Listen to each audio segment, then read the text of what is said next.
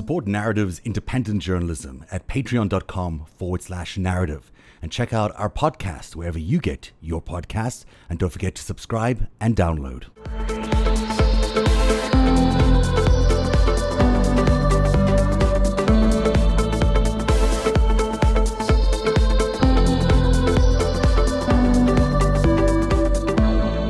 When you think about the growth of the Trump condo buildings, it sort of happened the same time as you guys were shooting The Apprentice. So he might have been using The Apprentice as a calling card to get all these licensing fees for his brand as he was building all these buildings around the world. That really makes... on the west side, the West Side Highway, that whole, Riverside Drive, all those crappy buildings that they took his name off of. This is worth taking a moment for because it actually is the way that we can connect everything that Noel, all the value that he's bringing into the conversation. Whether you think we're sitting here laughing and sipping tea, which we are, these two things are not unrelated. Donald Trump's career as a money launderer and what Noel witnessed and the Celebrity Apprentice, or The Apprentice, which became the Celebrity Apprentice, that media property, they are not disconnected. No. They are not. There was a transition to former Soviet Union money, which was becoming Russia at the time in the 90s. And then, and then really in the mid-aughts, Donald Trump's stuff kind of took off. He did not really develop outside of the United States and outside of even like a couple of hubs, New York, Florida. He had a couple of things going, but it was that Apprentice show that came in and set him up on this sort of stage as this, global real estate businessman.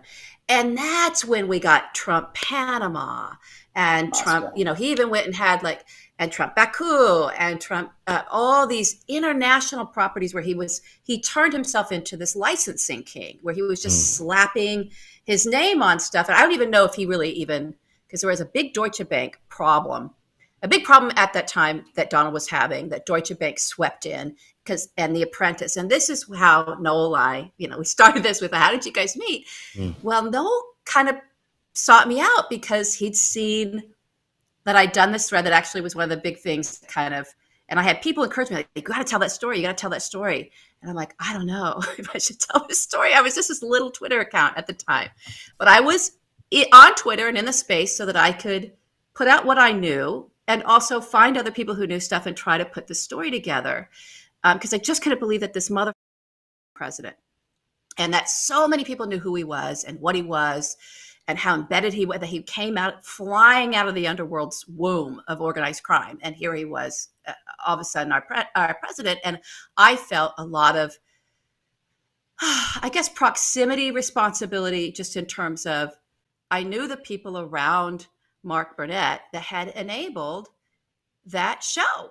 And so that, all of a sudden, if you're in Wisconsin, you think, oh yeah, that he's the boss. And he was really big in the Midwest, actually. He fires people. Right. And they didn't know. They really didn't know that he was a criminal. New Yorkers knew.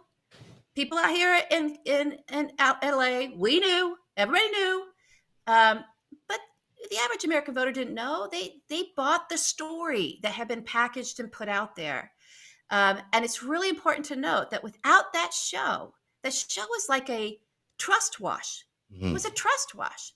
And it was a front, a sort of trust washing front as well for this man's continued exploitation of his name so that he could license it and use it and get into these global properties. But when you do the background research on all those properties from Panama on up, they are all tied to really one gangster in particular, Mogilevich, and his empire. It's all those people. So when Noel says he was at Soho and he was watching Felix Sater walk around with all these guys, and all these guys in New York, they all kind of know each other. They're all connected. That's what we say. The mob says, oh, he's connected because they're connected. Right. That's how the mafia works. That's why you end up with that term. They're connected. I'm not trying to throw Felix into this bucket of saying he's somehow an operative for Mogilevich, because people have done that. There's skepticism around his father. There's all this kind of stuff. That's a whole other ball of wax. There's not a lot of skepticism, but I think it's still true. I mean, I just don't. We don't need to talk about Felix. He's a very Felix tricky guy. Yeah, I don't want to divert the conversation into that guy. He's swimming in intelligence services, covered in all of this of like, I was, thinks he's James Bond, but he really was just an informant to get out of his own criminality. So whatever. But the point being, what Noel witnessed and what Mark Burnett actually enabled, whether he was a participant, whether he was knowing or not. It's hard to believe he didn't know. Hard to believe. Hard to believe. But regardless, what he enabled was for this man to make the transition from being sort of fully owned by the 5 families in New York City and being mobbed up at that level, to being this businessman front for a transnational organized crime, which was becoming something very different at the time. And those two things happened together. The Apprentice and his move into transnational organized crime and laundering for Russian mafia and others, and those connected to the Mogilevich Empire, which stretches beyond the former Soviet Union. Donald Trump's move from New York City gangsters, right, to as business front for them, to the business front for this global empire, happened with The Apprentice. Yeah. And so let me add something else, because it happened with The Apprentice and it happened with the Miss Universe pageants. They all combined at the same time. So he was traveling around the world. Right. He gets these mob organizations around the world who are, wanting to build these condo towers. But these condo towers are really just fronts for money laundering. People are buying condos because they want to wash their money through those condo towers. I don't know how many condos in each tower, but there's a lot. Now, the reason why Trump likes the licensing piece of this is if they get bust for their money laundering with their condos, he's just a licensee, and they don't want my name, I gave them my name. But what he also gets on top of that he doesn't talk about as much is the management fees. So he gets the licensing fees, but he also gets 10% a year for running the building, or 15%, way higher than you would normally charge for those things. So you've basically got a guy who's enabling organized crime around the world by enabling money laundering through these condo towers, but is also profiting of organized crime around the world. And that a major network in the United States is publishing as some sort of legitimate businessman, but he's not. I mean, it's a complete lie, everything they're putting on TV every week. And they're encouraging the growth of this organized crime syndicate. They're the marketing arm of the mob, basically. Yes. One more thing to add here is that Mark Burnett, after working on The Celebrity Apprentice, tried to develop a show about Putin. For real? No, before. Oh, it was before? No. Okay.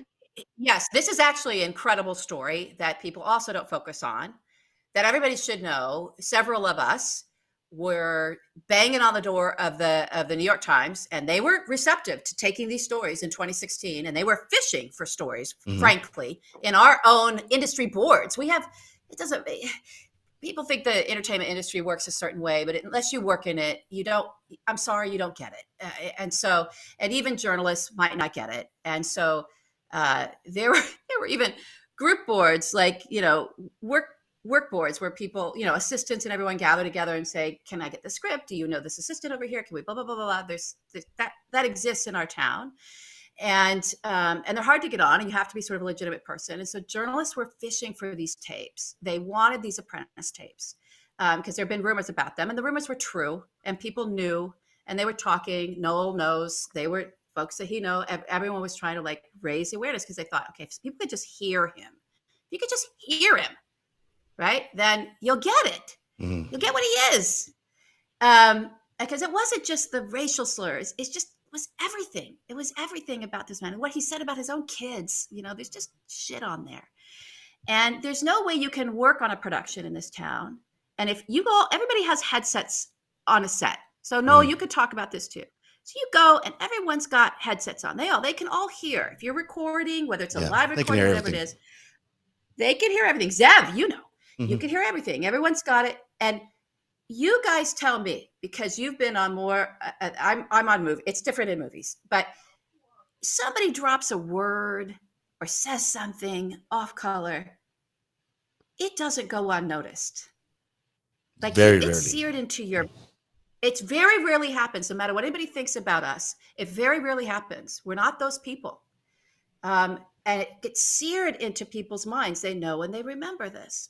So all of that stuff about those tapes was real, and at that time, and there was many of us handing everything over to journalists and to trying to break the story and get the story out and say, here's some business affairs people who will talk to you. Here's the agents that will talk to you. Here's like just gathering everybody we could, for whatever our piece of knowledge was, and it all got buried. Nothing really came out. Nothing comes up because it's part of. I'll tell you why. Because our networks are run by news corporations, I should say, that own the entertainment division and the news division.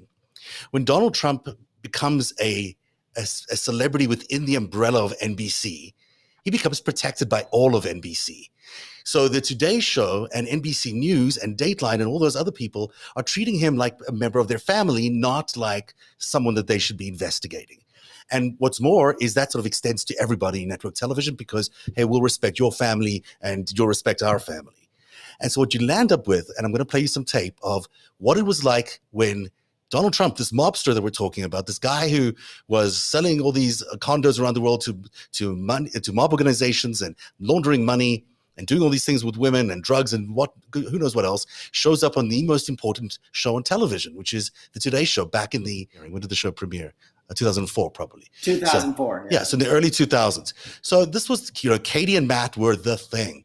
And in the morning, they could determine whether someone was going to make it or not. And there were personal relationships with those people mattered. And they did a lot to build up the credibility of Donald Trump.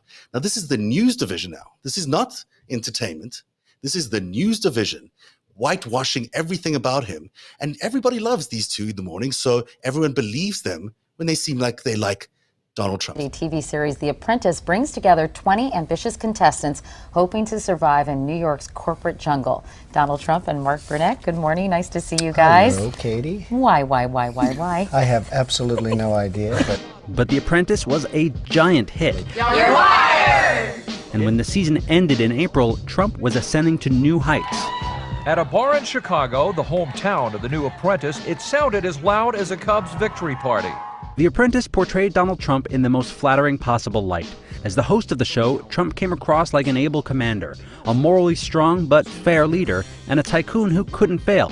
Doesn't it? I've always got a lot of attention. This is getting a little ridiculous, and I had please. No idea it was going to be this Come way. on. Katie, don't get started with me. They told me you were going to be nice today. Trump the man wasn't the only beneficiary of the show. Trump the brand was featured prominently, from Trump bottled water to the troublesome Atlantic City casino, the Trump Taj Mahal. Well, he may have a hit show right here on NBC and plenty of money in the bank, but Donald Trump's hotels and casino resorts are in deep debt to the tune of nearly $2 billion. The casinos make less than 1% of my empire, so to speak. I mean, it's a relatively small investment for me. The Apprentice was immediately renewed, and Trump's popularity was at its peak. Donald Trump is calling for a redesign of the World Trade Center site to, in effect, rebuild the Twin Towers, making them 1 foot taller than the originals. He soon married longtime girlfriend Melania Knauss at a celebrity-packed wedding. Who was the most glamorous guest in your view? Well, I would say, you had Anna Wintour there and Andre Leontali from Vogue, who were terrific people, and Hillary Clinton looked fantastic. This is not very critical journalism going on of this guy. It's a free access to a network news operation to publicize everything he's doing for a whole lot of time. That is unconscionable. I mean, it's unconscionable that you've got this situation happening in what's supposedly an independent news this world where you've got free press and a free media. And this is the problem that we have with network television, is that this is the kind of crap you get on network television. You can't believe a thing that they're broadcasting. It reminds me of the old Norm Macdonald joke where he said NBC is the national broadcast company, but the problem is they don't tell you which nation. Right. It's true. In this case, it could have been Russian for all we know. It really is. It's shocking. And I've worked in network television for many years. I know what it's like in there. I think corporate capture of news is and how everything's been siloed right up into these big corporations. I think that is yes, it's a huge part of it. I think the way that attorneys at news organizations have become the barriers for getting the news out, instead of just like, you guys go do the news and we're behind you and we'll fight whatever comes your way. It's like a layer now you have to get through in order to even put a story out. And I think that's a real problem. I mean, there's a lot of problems. I think it's a little bit more sinister with this guy. I'm sorry, I do. I think it's a little more sinister. I think some of it can be explained as people just didn't think he was going to win, and so they didn't want to take a risk. That Citadel thing that you were talking about, Zev, I think it's way rougher out here in where, although you think of the news organizations being based in New York, the big entertainment companies that own them are out here. And, this is where, people knew at a very high level that would shock people. Katie knew. Katie and Matt knew everything. You should go jump in.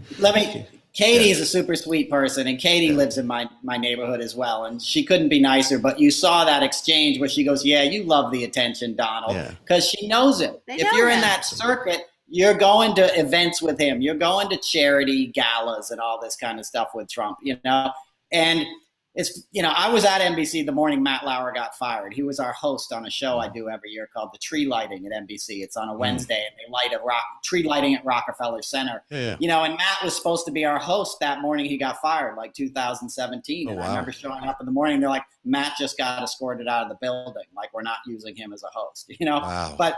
And I have friends that work at Today's Show, and nobody was surprised.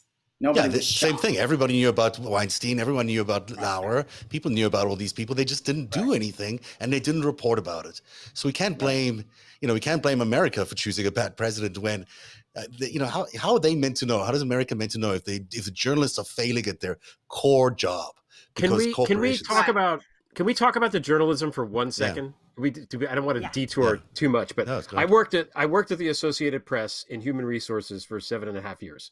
So I know more about how this stuff is kind of set up, which is in traditional newspapers and publishing companies, there is supposed to be a wall between the publishing side and the editorial side, where the publisher, the publisher picks the editor and then is not supposed to interfere at all. And obviously there's going to be times if that Rupert Murdoch owns your newspaper, you're probably more likely to, write something in a way that he would like, and also he would hire somebody that he, might share his views. Similarly, maybe the Washington Post that's now owned by Bezos is less likely to write a hit piece on Amazon, whatever. But for the most part, you have these things where there's a firewall. And one of the reasons that the Watergate news coverage was so successful is because Katharine Graham at the Post let Ben Bradley, do his job and didn't interfere.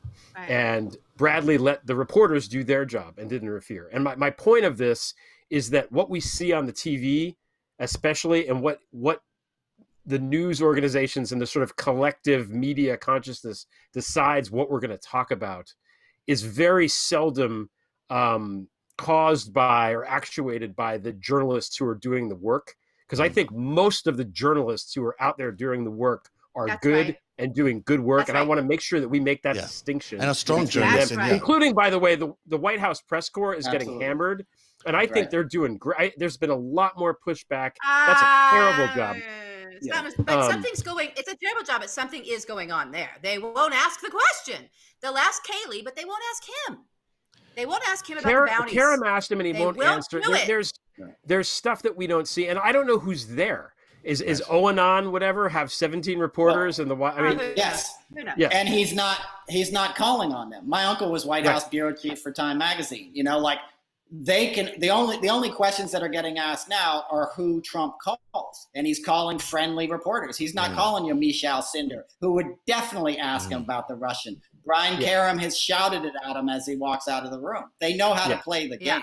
They've got a because of COVID as well. There's a smaller press corps in there, and they've got only a few people in there. Right. So there's they keep social distancing. I'm gonna qualify myself now to play the game. This is how hard it is to figure out how to play the press. Ready? Person, woman, man, family. camera, TV. Got it. You got it backwards. You messed it up. Say it again. TV, see if you get it right. Camera. I did not. I'll do it back. I can do it backwards. TV, camera, man, woman, person.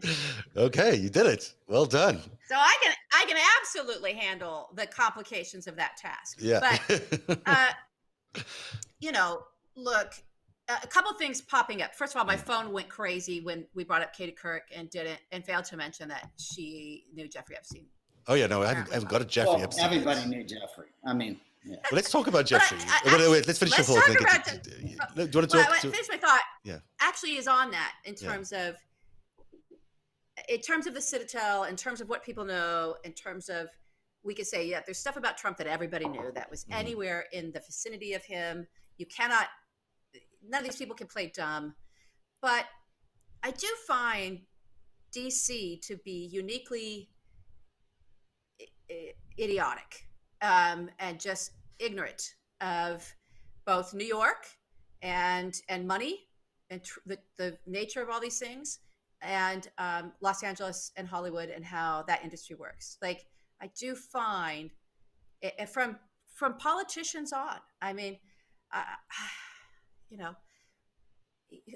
Harvey Weinstein. You want to say everybody knew? Well, everybody here, we all knew. Yeah. Everyone in New York knew. Everyone out here knew. But, the DC Democratic Party that he was all up in, raising money and throwing fun. These people, these psychopaths know how to, like Jeffrey Epstein, like Harvey Weinstein, like Donald Trump, they know how to behave in a circle they're swimming in. I think Donald has less boundaries around all that than those two other men. I think they're really good sharks. They know how to swim in. And so you could see people in Jeffrey Epstein's flight log and all this that may not have, he would say, well, everybody knew he had young girls around him, but that doesn't mean they were in that part of Jeffrey's world. Jeffrey could compartmentalize, and he could, or he wouldn't have been successful. And that's so did that's Harvey. how you buy cover. That's exactly how they did. Is they bought the cover. Right. And so Katie did know everybody. And so did a lot of these other journalists know everybody. And they don't cover these stories because they know everybody. So they feel like, I can't do that one because I know Jeffrey. And Donald Trump knew Jeffrey Epstein really well. And you were around at the time when he was, he might have visited his home. They lived quite close to each other. Absolutely. He definitely visited his home, and they would, Ghislaine Maxwell would come to the Rock and Roll Hall of Fame. With Naomi Campbell, we used to do it in the Waldorf Astoria. She'd come to this show.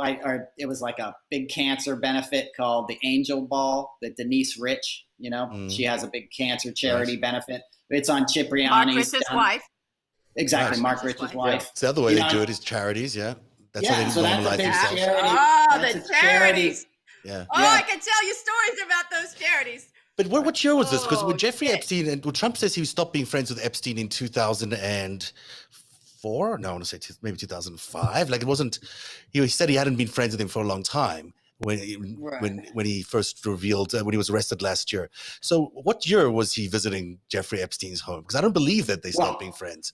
Yeah, I don't either. And it's not like I saw him walk in the door. But I would see that. There's two things here. There's interesting thing is that's a cover story, that Trump kicked Epstein out of Mar-a-Lago. Yeah. There's some kind of something went down there between the two of them. But and I don't know how deep. He got charged. So that he got charged. And then there was the house speaking of that, when he got charged. Right before he got charged, Trump had a fundraiser at Howard Lutnick's townhouse, which is number 11 East 71st, right? It's number 9 and number 11 East 91st are the two townhouses. One is Jeffrey Epstein's mansion. The other one is owned by Howard Lutnick, who owned Cantor Fitzgerald, who bought it from a brokered deal from Epstein's brother. Okay. So I had business on 70th and Madison that I would go to a few times a week. So late May of last year, I'm riding down Fifth Avenue and they shut off Fifth Avenue. I'm like, what's going on? They're like, fundraiser. And I see the motorcade. So it's Trump is going into this thing. I see Trump. I see Steve Wynn. I see Rudy Giuliani. All these guys go into this fundraiser in Howard Lutnick's mansion, right? Like 30 dudes. They raise like however many millions of dollars, and then it's over. It's not a very well publicized thing. Epstein gets charged by the SDNY on July 4th. So now this is the end of May. So it's very curious to me that they had this sort of fundraiser that I felt like might have been somewhat of a shakedown. Hey, this Epstein thing's about to get in the news again. We all have been next door, and we all know what went down. It would surprise me. No. It would not surprise me one bit. Bill Barr, Bill Barr is going to take care of it, but we all got to pony up right now. Yeah, well, probably. That's an interesting theory. That's a very, I don't know. And it's just a theory, But it's they're all being very quiet about it, and there's a lot of people who know so much, and then a lot of people are choosing not to say things, and still the news media won't cover it. I mean, it's remarkable to me how little coverage there is of the story that people are so interested in. I mean, you can't post a Ghislaine Maxwell story online and it just blows up, but on TV it doesn't even exist. Like, why? Still now? It doesn't exist? It's a good story. Maybe they wish her well. Maybe they wish her well. All wishing her well. Yeah. After Epstein's arrested, I live off of Fifth, so I do this loop a couple times a week. So I'm riding down to this thing I go to at Madison, and after he got arrested, I was like, I'm going to ride by his house. I want to see what's going down, because I figured there'd be reporters camped out. Even though he's already in jail, it's a story. Somebody's going to do a live hit. It's going to still be in the news cycle, right? No American press were there, but an RT guy was there for like 2 weeks. A Russian reporter was on that duty every day. Every afternoon he was there for like 2-3 weeks. I've taken pictures of it and I put it on Twitter. But this one poor good-looking Russian dude was just sitting there like smoking his vape pen, waiting to do the hit for RT. Yeah. RT had tremendous interest in this story that Epstein was now being held in MCC. But no American press was out front. And I remember thinking, why are the Russians so interested? I mean, I know why they're interested, but... Well, I mean, the potential, look, if everything is connected as we think it might be, then who knows where the dotted lines go? It could be, they could all be involved in serious financial crimes with each other, and they could all be involved in dealings that are, certainly not things you want in the press if they're not illegal, but they could also be involved in things that are illegal. And so, this could be threatening a whole elite of society in much the same way that Weinstein did and in some ways Lauer did. So there's a lot going on there that we could still find out, and they're certainly all worried, I would think. There's a lot. And there's account. I always want to promote the great accounts, I think, for people to follow on Twitter. And if any of you hate it when I do this, please let me know. Like, DM me and say, shut up, LB, don't associate with me. But Molly McHugh is a really extraordinary expert on disinformation campaigns, what they look like, right? And if you combine that with the David Shimes stuff that we did, Sev and Greg, we had this this man who had just, part of his PhDs, he wrote a really incredible book on covert election interference, and disinformation is a big part of that. And they do these things, we could think of them as active measures. We've heard that term. There's other terms of like reflexive control to try to get people agitated and upset about something. But the other thing that the Kremlin is really, really good at is setting up these sort of offensive bullshit strikes, right? Because they know that something big might come out. Some big news piece might come out, and they sort of pave the way ahead of that to taint it. Mm-hmm. So that if you hear it, and this is what people say, Donald Trump, he does this projection. Well, he's a trained propagandist. Mm-hmm. Who trained him? I think it's very interesting. I'd like to look at Ivana a little closely. But he's trained in this. He knows, I'm going to project something. And it's very intentional. It's not just like, crazy guy that just does projection. They float this shit out. They float conspiracy. They float certain kinds of things out there to pave the way for when the real news comes. By the time that story hits, you think, oh, well, we know about that's one of those fake stories. Like, we get that a lot. You guys are Q for the left. It's like, who's left? What are you talking about? Right? We're just talking about money laundering and Deutsche Bank. What are you talking about? We're talking about, we got court documents here. Read this fucking transcript. But that's because there's all this groundwork that's been laid. And the biggest sort of commonality and thread of the same propagandists that end up doing OAN, right? That guy, Jack Posobiec, who's was part of Pizzagate and made sure, kind of took credit for that with Mike Chernovich. These are people that threw out there, right, that Hillary Clinton there's a cabal of pedophiles and Hillary Clinton does human trafficking of children and they're cannibals and it's all out of this pizza place. And, and a guy shows up with a weapon because that's weapons grade, literally weapons grade propaganda, probably cooked up out of some intelligence service. And these two fuckaloos, right, go ahead and start spreading this conspiracy. And QAnon is the same kind of thing of like, there's a band of pedophiles and Donald Trump is going to expose them all. And it's all these deep state people and we've got our Q insider who's telling us what's really going on and everything's interpreting. But again, at the core of it is always this stuff about very powerful people connected to a child trafficking ring. Mm. Same thing with Pizzagate. And it really feels like, and then you kind of trace that stuff back and it does seem like it is all coming out of Kremlin intelligence, right? Like most of it. Somebody crafted this shit up, right? And then they have American operatives who are pushing it into the discourse. Why? I think it's connected to the same reason that the Kremlin knew to stick a Russia Today reporter on the street in front of Jeffrey Epstein's house, right? But all of that is designed to distract us from seeing the real conspiracy, which is that the head of CNN right. is Jeff Zucker, who was the guy who greenlit The Apprentice in the first place, who made his entire career on the back of The Apprentice in the first place, and that Katie Couric and the Today Show team and everyone else enabled Donald Trump all over those years. Yeah. And so you've got this, and again, he used to work for NBC.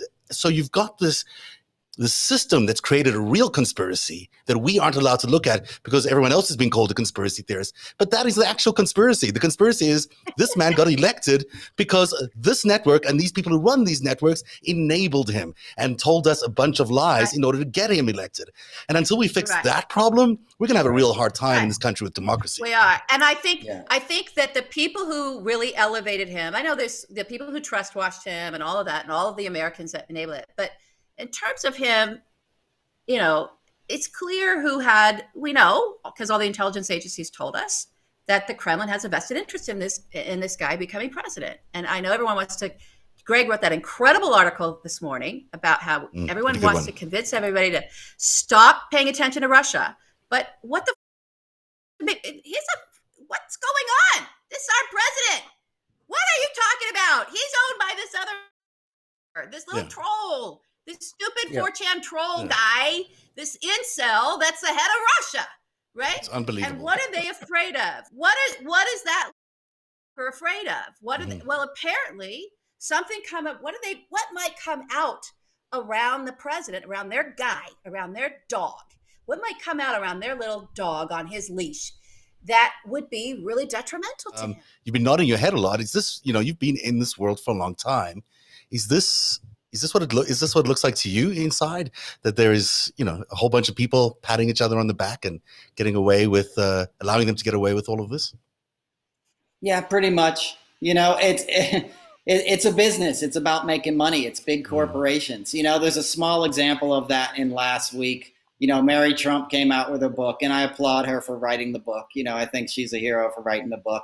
But you saw the coverage on Maddow when she gave her interview, and then Lawrence O'Donnell afterwards was breathlessly talking about the breaking news of Donald Trump using the N-word. That wasn't breaking news. I've been saying that publicly for years. I'm nobody, but lots of Kwame Jackson said that he used the N-word against him on the first season of Apprentice. Omarosa Manigault wrote a book a year ago saying she heard him use, the N-word, but it only became breaking news when Simon & Schuster was in a position to make, $20 million in a day off of a book. Simon & Schuster is next door to Rockefeller Center, so it's a very, it's 6th Avenue, it's a very small geographical area where a lot of the corporate media is located.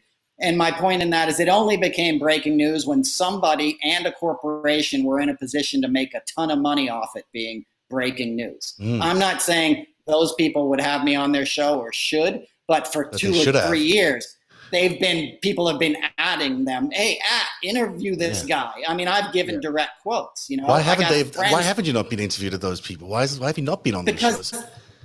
Because I don't know. I mean, I can't speak for them, but the kind of news I'm breaking is not the kind of news they want to break. I think it only becomes breaking news when, as I said, a corporation can make a lot of money off it, and when it's not that damaging. You know? Maybe you need a book deal, Noel. Maybe if you had a book. I'm working on something now. I gotta get Greg to. Greg got the best interview out of me. You know, send me some more questions, Greg. It was a really good. Now, I'll do another one. A lot of people read that.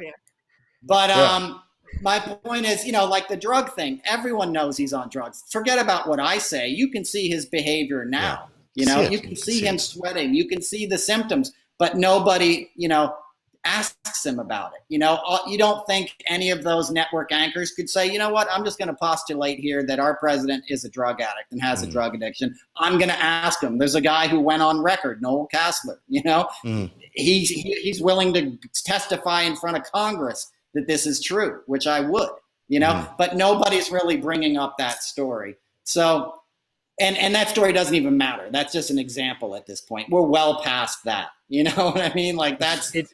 So we have a real crisis in terms of just the press. We have a real crisis in terms of who's watching the shop. You know, I mean, no one is watching the shop, basically. No, they're not. And I think, you know, I think everybody should be really afraid because there's a lot of money in being outraged every day about what Donald Trump has. And that, you know, that goes away when Biden gets elected to a certain point, you know, and there's a lot of scarier things that are going on right now that aren't being reported, you know, and it's actually terrifying because, you know, if it's like WrestleMania, you know, there's a villain and there's a good guy, you know, but the guy who owns WrestleMania makes money off of the whole production, right? You know, and in a lot of ways, there's a big production going on right now, you know, so, and that's back to my earlier point, like there's certain things you'll give him, like, all right, we'll give it that Donald Trump used the N-word. You know, but we're not gonna figure out who Katie Rogers is. We're not gonna investigate his ties to Jeffrey Epstein in a primetime fashion. You know, like because who's making money? CNN's making a lot of money. Jeff Zucker's, you know, animosity towards, or CNN's animosity towards Donald Trump is making Jeff Zucker a genius for his resurgence at CNN. And that's how he's built it on this idea of, you know, you got to have these two sides fighting against each other all the time. But that's not helping the country or democracy or journalism in any way. No, but it's making the same group of people that are sitting out in Bridgehampton right now very wealthy. Very wealthy, and even more powerful. They make a ton of money off of the media coverage, and then they get a big tax cut when the bad guy gets reelected. Right, you know? Exactly. Yep. Exactly. Yep. It's the Les Moonves quote. It might not be good for America, but it's good for CBS. Yeah. CBS. Yeah. Right. He lost his job too. All right. I'll go around one last thought. It's cynical and dark. It's very cynical and dark. It is sad in a lot of ways, but that's why we have narrative. We have narrative to bring you the truth. So you know, and I applaud you, Zev. I'm a big fan of yours. I follow your Twitter. You really do a lot of good stuff. Greg, you know, I had Greg and LB on a podcast I used to co-host. They know what they're doing. You know, so it is guys like you. I'm just a comedian. You know, I'm just telling you what I saw. But it's guys like you that are doing the research and putting it out there on a daily basis. My hat's I follow your thank you, but I follow your feed too, and it's always really entertaining and informative in terms of your perceptions. I mean, what you did the other day, you were talking about Ghislaine, and you just gave me this idea of, well, these guys are so close to each other. You know, you pointed out how close Ghislaine Maxwell's home was, Jeffrey Epstein's home was, and Donald Trump's home was. It's, you know, I don't think about it like that. I do a little bit because I lived there, but most people definitely don't think about it like that. So you're able to give us that inside view on what it's like to be in those, you know, 20 or 30 blocks. It really is all it is that run America. Those are the most powerful blocks in the world, maybe, and they contain business, they contain networks, they contain publishing, and it all happens in this confined little space. And those are the titans of the universe, you know. So you've got an inside view of that. I hope you continue to share your insights and what you've learned along the way with everyone, because it's really great that you've been so courageous to come forward with everything you've done. Yeah, it really is impressive. Well done for you. Thank you. I'm not courageous. No, that is, you know what? I don't know. A lot of people go up to the president of the United States and say, you know, this guy was a drug dealer. I'm sorry, drug user. I don't think a lot of people would do that. Oh, he's a drug dealer too. He was a drug dealer too. every secret. I'm going to say that's a great place to leave it for tonight. I think didn't John Bolton confirmed it. He said he wanted no part in that drug. Right, he did Maybe say he was John. being literal. That's what Noel was talking about, everybody. No, you said it, so you got to tell us before I say goodbye. Was he really? Oh yeah, Trump Tower is full of. That's where you went to buy cocaine. Yeah. You know, if you were a white finance bro in New York in the 80s and 90s, and you didn't want to go up to Harlem and buy it off the street, you know, where you could get arrested or you could get in trouble, you could go to one of several locations in Trump Tower and buy it and not get in trouble because Trump had NYPD guys on his payroll. You weren't going to get busted going into his poker room and buying it off of Russians and stuff. Trump's, you know this story. Trump's helicopter pilot was a major coke trafficker, and he got busted in Ohio and was going to go to trial in Ohio. And they moved the federal case to his sister's district in North Jersey, right? And then Trump wrote a letter, and she recused herself, but a friendly judge, you know, read a letter that Trump wrote in court about how the guy was a really upstanding citizen, this guy who was Trump's personal helicopter pilot, who was busted for bringing kilos of coke up from Florida, right? Wow. The guy gets a slap on the wrist. He does 18 months of a 3-year sentence. Then he buys a condo in Trump Tower. How do you do that? Nice condo. If you can get it. He had some cash left over, but yeah. He actually got a really good deal on that condo too. So this is again what happens when you elevate a money launderer for organized crime into the highest office of the land. Support Narrative's independent journalism at patreon.com/narrative and check out our podcast wherever you get your podcasts, and don't forget to subscribe and download.